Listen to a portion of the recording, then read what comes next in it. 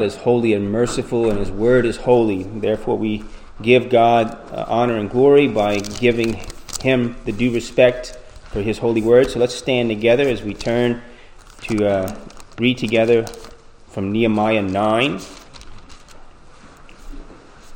Nehemiah 9. We're reading a portion of a rather long prayer given by the Levites, but it is rich and beautiful. We'll start reading together at 16 through 31. Hear the word of the Lord. But they, our fathers, acted arrogantly. They became stubborn and would not listen to your commandments. They refused to listen and did not remember your wondrous deeds which you had performed among them. So they became stubborn and appointed a leader to return to their slavery in Egypt. But you are a God of forgiveness, gracious and compassionate, slow to anger, and abounding in loving kindness. And you did not forsake them, even when they made for themselves a calf of molten metal, and said, "This is your God who brought you out, or brought you up from Egypt," and committed great blasphemies. You, in your great compassion, did not forsake them in the wilderness. The pillar of cloud did not leave them by day to guide them on their way, nor the pillar of fire by night to light them for the way in which they were to go. You gave them your good spirit to instruct them. Your manna you did not withhold from them, from their mouth. You gave them water for their thirst. Indeed, 40 years you provided for them in the wilderness, and they were not in want. Their clothes did not wear out, nor did their feet swell. You also gave them kingdoms and peoples and allotted them as a boundary. They took possession of the land of Sihon and the king of Heshbon, and the land of Og and the king of Bashan. You made their sons numerous as the stars of heaven. You brought them into the land which you had told their fathers to enter and possess. So their sons entered and possessed the land. And you subdued them before the inhabitants of the land, the Canaanites. You gave them into their hand with their kings and the peoples of the land to do with them as they desired. They captured fortified cities and a fertile land. They took possession of houses full of every good thing, hewn cisterns, vineyards, olive groves, fruit trees in abundance. So they ate, were filled, and grew fat, and reveled in your great goodness. But they became disobedient and rebelled against you, and cast your law behind their backs, and killed your prophets who had admonished them, so they might return to you. And they had committed great blasphemies. Therefore you delivered them into the hand of their oppressors who oppressed them. But when they cried to you in the time of their distress, you heard from heaven according to your great compassion. You gave them deliverers who delivered them from the hand of their oppressors. But as soon as they had rest, they did evil again before you. Therefore you abandoned them to the hand of their enemies, so that they ruled over them. When they cried again to you, you heard from heaven. And many times you rescued them according to your compassion, and admonished them in order to turn them back to your law. Yet they acted arrogantly, and did not listen to your commandments, but sinned against your ordinances, by which if a man observes them, they shall live. But they turned a stubborn shoulder, and stiffened their neck, and would not listen. However, you bore them for many years, and admonished them by your Spirit through your prophets, yet they would not give ear. Therefore you gave them into the hand of the peoples of the lands. Nevertheless, in your great compassion, you did not make an end of them or forsake them, for you are a gracious and compassionate God. Let's pray. Our beloved Lord, help us to hear and receive that word that you give unto us, this your holy word. We thank you for your Holy Spirit who has inspired these your holy words unto us. And Lord, help us to believe and help us to receive the gospel knowing that you are a gracious and compassionate God. For we ask all these things in the name of Christ our Lord. Amen. Please be seated.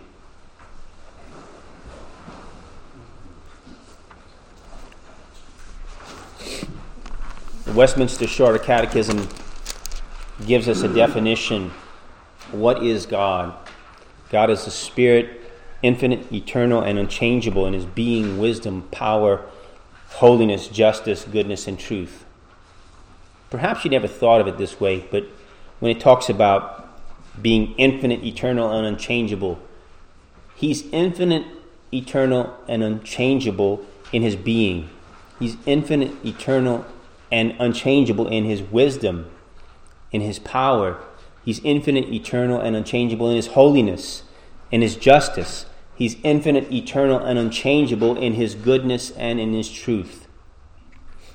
And the one thing that we're looking at today as an attribute of God is God's goodness, as demonstrated in this text of Scripture. God's goodness, in particular, his loving kindness and compassionate long-suffering for sinners, even sinners such as us. God is infinite, eternal, and unchangeable in his compassionate long-suffering for sinners. Now, the reason why we have this book of Nehemiah in the first place is because of sin. But you have to go back a long way to reference why we even have this book of Nehemiah.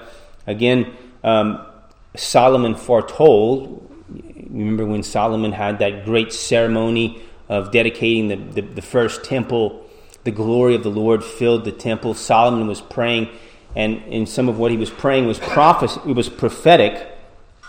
He had prayed that the people, if they sinned, that God would have mercy upon them if he had to cause them to go to become captive and taken into a land of the enemy. God warned the people of that many times, and eventually it did come to pass. But Solomon also prayed, and these words are here in your outline. He says that, Lord, we pray if your people confess their sins, that you would make them as objects of compassion before those who have taken them captive. Of course, we know that Israel was first taken captive by Assyria, and then Judah was later taken captive by Babylon, and then Babylon was overtaken by the kingdom of Persia. So they were captive by Babylon. Now they were captive by the Persians. But we know that Nehemiah was granted favor. He was granted compassion from those who had dominion over him. He had the privilege of serving as the cupbearer to King Artaxerxes. You could say the emperor of the whole entire Persian Empire. He went before him. He asked for favor for his people so that he can go back and help them in their distress, to rebuild the wall that had been broken down in many places, and also to rebuild the gates that had been burned with fire.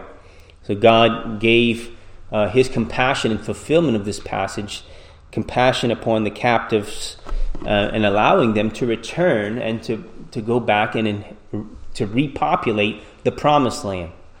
But again, they needed someone like Nehemiah to help them to rebuild and help them to reestablish a safety, and to help them establish godly laws, and along with Ezra, godly worship. Despite local opposition, despite mocking, despite even those who threatened to kill them, and at times I believe even an assassination attempt on the part of Nehemiah, they still were able to rebuild the wall. It says in Nehemiah 6, they were able to do so in 52 days. Even the enemies who surrounded them realized that this work had been accomplished not by the strength of man, but they had realized that it had been accomplished with the help of their God. And they knew that, and it was a testimony unto that. So God blessed them. God had compassion on them, even though they were still subjects of the Persian Empire. But they had their city walls rebuilt. They were safe again against those who sought to do them harm. And they were reestablishing worship. Out of thanksgiving, they worshiped the Lord. Out of thanksgiving, they gave him the praise. And in the previous chapters, part of this praise included the reading of enormous, tremendous amounts of Scripture. But along with reading Scripture came a conviction of sin. And we find here during one of the worship services an extended prayer by the Levites. And a lot of it includes a confession of sin. It takes up most of chapter 9 of Nehemiah. Verse 2 tells us why the Levites gave this long history of God's mercy and among his people, but also their sin. Verse 2 says this: "The descendants of Israel separated themselves from all foreigners and stood and confessed their sins and the iniquities of their fathers." So what we're reading today is pretty much them confessing the iniquities of their fathers and giving us a redemptive history in the confession of sin of the fathers here. As we look at today's text, the main focus is that we are to praise God, we are to worship God for his long suffering with sinners. Or maybe you want to say that you are to praise God for his long suffering regarding you and your sin. We'll see this in two main points. We'll look at the first main point, repeated wickedness in response to God's grace. There was a repeated wickedness in response to God's grace. Secondly, God's long suffering with sinners. Let's look at this first main point, repeated wickedness to God's grace. What we're going to see here is a pattern. God is merciful. God is good. God does wonderful things for his people. Yet how do they reply? Over and over again with sin and wickedness. Verse 16 gives us an overview. "But they, our fathers, acted arrogantly. They became stubborn and would not listen to your commandments." First, we'll see how they rebelled after their delivery from Egypt. Look at verse 17. "They refused to listen and did not remember your wondrous deeds," you could say wondrous miracles, "which you had performed among them. So they became stubborn and appointed a leader to return to their slavery in Egypt." You remember that they said, "Oh, well, remember the leeks and the onions and all this wonderful stuff that we had in Egypt." I guess they forgot the whips and they forgot the unbearable burden of slavery.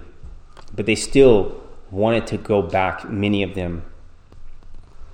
They became wicked and blasphemous even after God had given them the promised land. So it says in verses 22 through 26, "You also gave them kingdoms and peoples and allotted them to their boundary. They took possession of the land of Sihon, the king of Heshbon, and the land of Og and the king of Bashan. You made their sons numerous as the stars of heaven. You brought them into the land which you had told their fathers to enter and possess. So their sons entered and possessed the land. And I subdued," that's God, "subdued before them the inhabitants of the land, the Canaanites, and you gave them into their hand. And with their kings and the peoples of the land to do with them as they desired. They captured fortified cities and fertile land. They took possession of houses of every good thing, hewn cisterns, vineyards, olive groves, trees in abundance. So they ate and were filled and grew fat and reveled in your great goodness." So far, so good. They rejoiced in what God gave them. But look what happens next. "But they became disobedient and rebelled against you, and cast your law behind their backs, and killed your prophets who had admonished them, so that they might return to you. And they committed great blasphemies." God had mercy. God fulfilled his promises in giving them the promised land. But in reply, they turned their backs upon him and upon his law and did what was right in their own eyes. It says, that leads into the next one. Because of their idolatry, God delivered them into the hand of their oppressors who oppressed them. Verse 27. And they recalled this repeated judges cycle. Look at the middle of 27 and following. "When they cried to you in the time of their distress, you heard from heaven. According to your great compassion, you gave them deliverers." You could say judges. God gave them judges who delivered them from the hand of their oppressors, but as soon as they had rest, they did evil again before you. Therefore you abandoned them to the hand of their enemies, so that they ruled over them. When they cried again to you, you heard from heaven, and many times you rescued them according to your compassion. This is the repeated cycle over and over again in Judges. And you admonished them in order to turn them back to your law, yet they acted arrogantly and did not listen to your commandments, but sinned against your ordinances. Now, I think we could understand that as them sinning against God's ordinances, God's laws, is to sin against God himself. They didn't just sin against ordinances. They sinned against God, their maker, their creator, their redeemer, the one who brought them into the promised land, who kept his promise unto them, yet they rejected God and did what was right in their own eyes.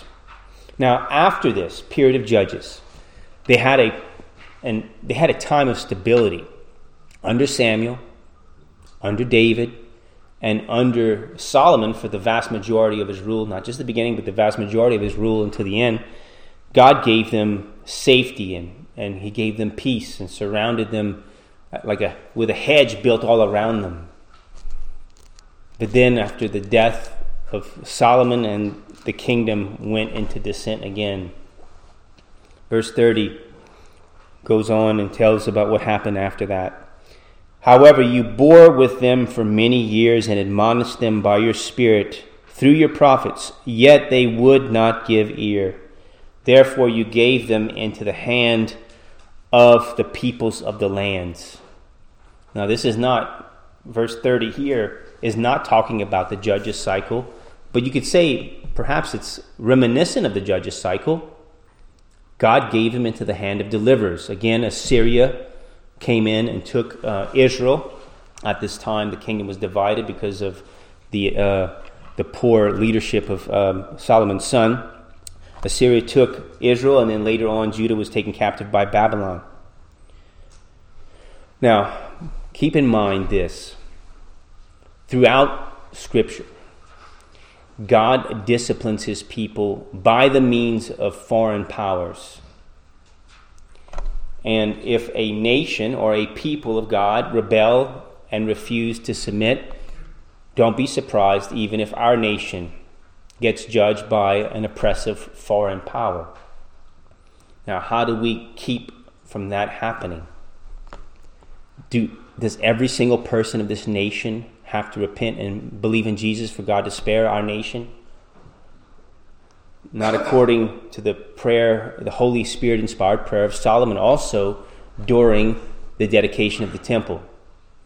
If the people who are called according to his name, namely those who confess Christ, turn from their evil, wicked ways and seek the Lord and pray, God will hear from heaven and heal their land, and he will spare them from such destruction. To pray not only for our church, but pray for other churches. Pray for all those who are called according to the name of Christ, that they would turn and repent, so that God would not take us captive by the power of a foreign power. But after considering this repeated history of the Hebrews' stubbornness, many would have given up on them long ago. They would have considered them as hopeless sinners. They're hopeless beyond cause. There's no reason to expect anything good from them. Perhaps you can relate. Sometimes maybe some of us might have a relative or a friend or a child or somebody that we care for, and we show them goodness and kindness, but what do in return? They don't treat us with love and goodness in return, do they? But here, the good news of the gospel is that God doesn't give up so easily. We may give up, but God does not give up so easily. I am sure thankful that he didn't give up on the Israelites, and I'm sure thankful he didn't give up on me, and you should be thankful that he didn't give up on you if you are in Christ and you love him by faith through Jesus Christ. That leads us to the second main point: God's long-suffering with sinners. Again, the Holy Spirit inspired these Levites to write in verse 17b, "You are a God of forgiveness, gracious and compassionate, slow to anger and abounding in loving kindness, and you did not forsake them." These Levites are students of the Old Testament, I believe, and here's where I believe it comes from. Let's turn to Exodus 33. Keep your place in Nehemiah, but turn to Exodus 33. This is a time when Moses asked God to see his glory. Now you might say that's an arrogant thing, isn't it? Why would you be so arrogant to say, "God, show me your glory"? And I think we'll look at that a little bit more in today's text. And the end of chapter 33 of Exodus, Moses says, this is the request, verse 18, "I pray you, or I pray to you, show me your glory." And God's going to give him some preparation from verse 19 to the end of the chapter. And he said, "I myself will make all my goodness pass before you, and will proclaim the name of the Lord before you.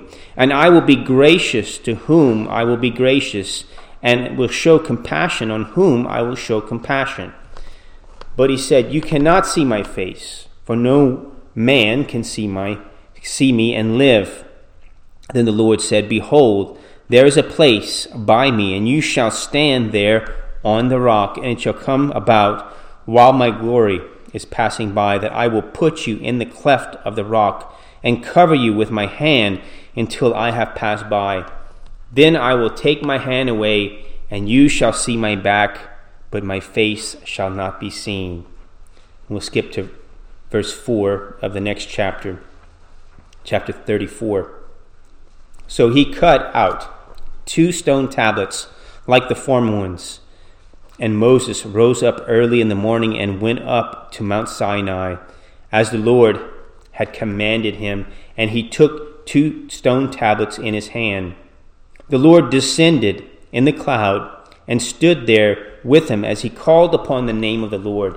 Then the Lord passed by in front of him and proclaimed, the Lord God, compassionate, gracious, slow to anger, and abounding in loving kindness and truth, who keeps loving kindness for thousands, who forgives iniquity, transgression, and sin, yet he will by no means leave the guilty unpunished, visiting the iniquity of the fathers on the children, and on the children to the grandchildren to the 3rd and 4th generations.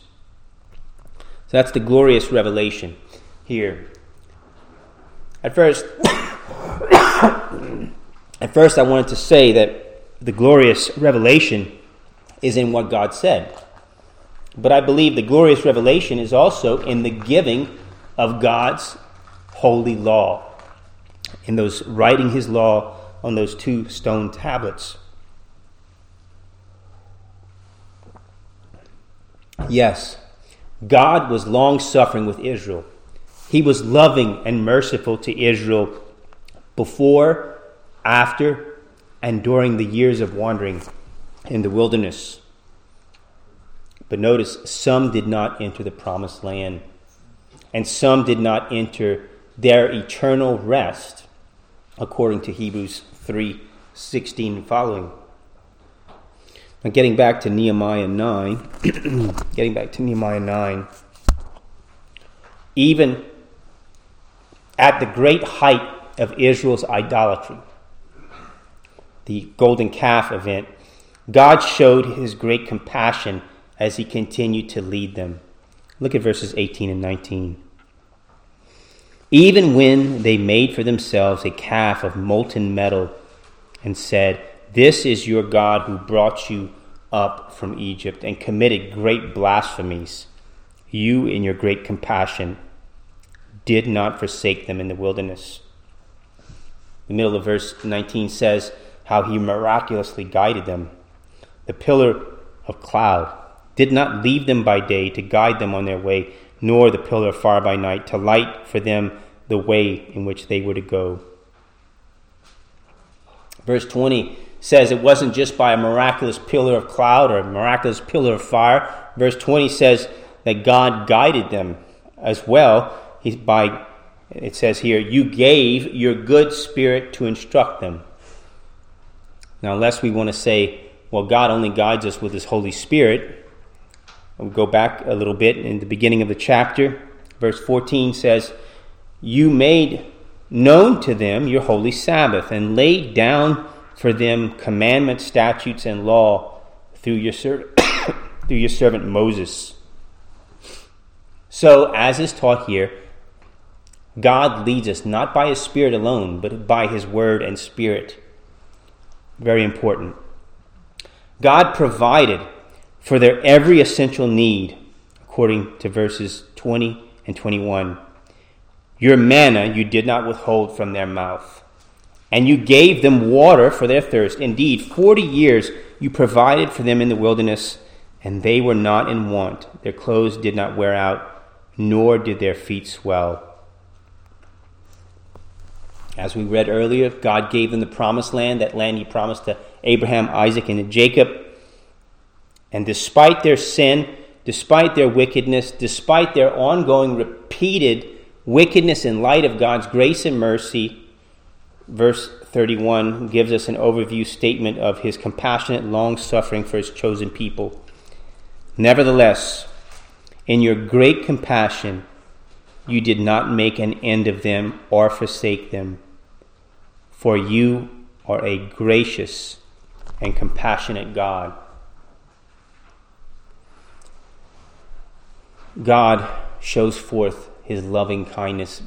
I cannot think of many passages in the Old or New Testament that show forth God's long suffering better than this passage. We should praise God for his long suffering for sinners such as us. We should worship God because of his long suffering for sinners such as us. We should believe in the gospel because of God's long suffering for sinners such as us. Even in light of repeated wickedness in response to his grace and mercy, God showed compassion to Israel. But there's something more. Even after we have embraced Jesus Christ, many of us have continued to commit gross wickedness at times. We sin daily in thought, word, and deed. Of course, some sins, according to the confession, are more heinous than others.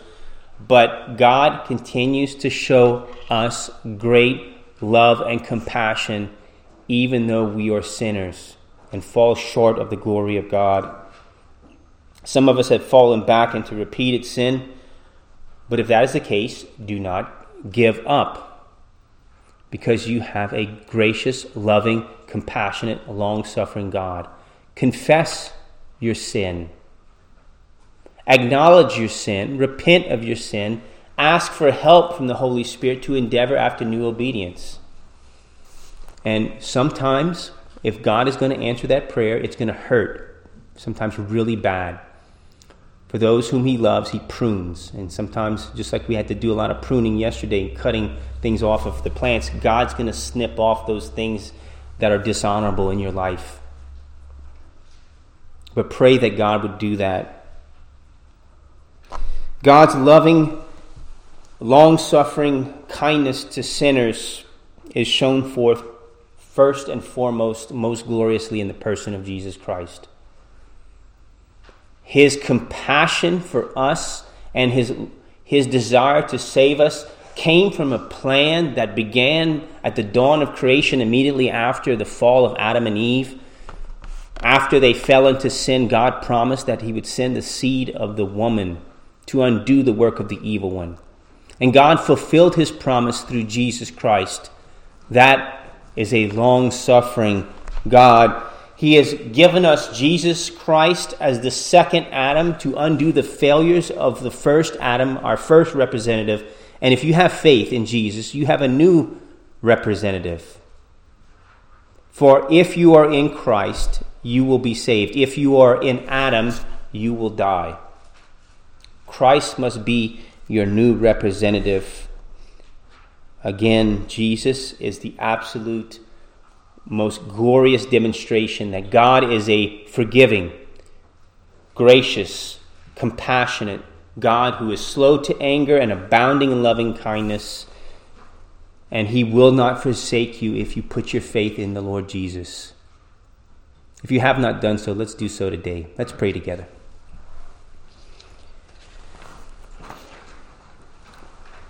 Our blessed Lord, we ask that you would help us to love and embrace and trust Jesus Christ as our Lord and Savior. We ask that you would help us to commit ourselves anew. We pray that by your loving kindness and your long suffering that you would take away and prune away from us those sins that so easily beset us. Help us, we pray, to honor, love, and serve you in thought, word, and deed. Forgive us of our many sins, and renew unto us a heart after new obedience, and a life that demonstrates a new obedience. Forgive us of our many sins, for we ask these things, pleading the blood of Christ, that you would wash us and make us clean through his perfect work. For we ask these things in his name. Amen.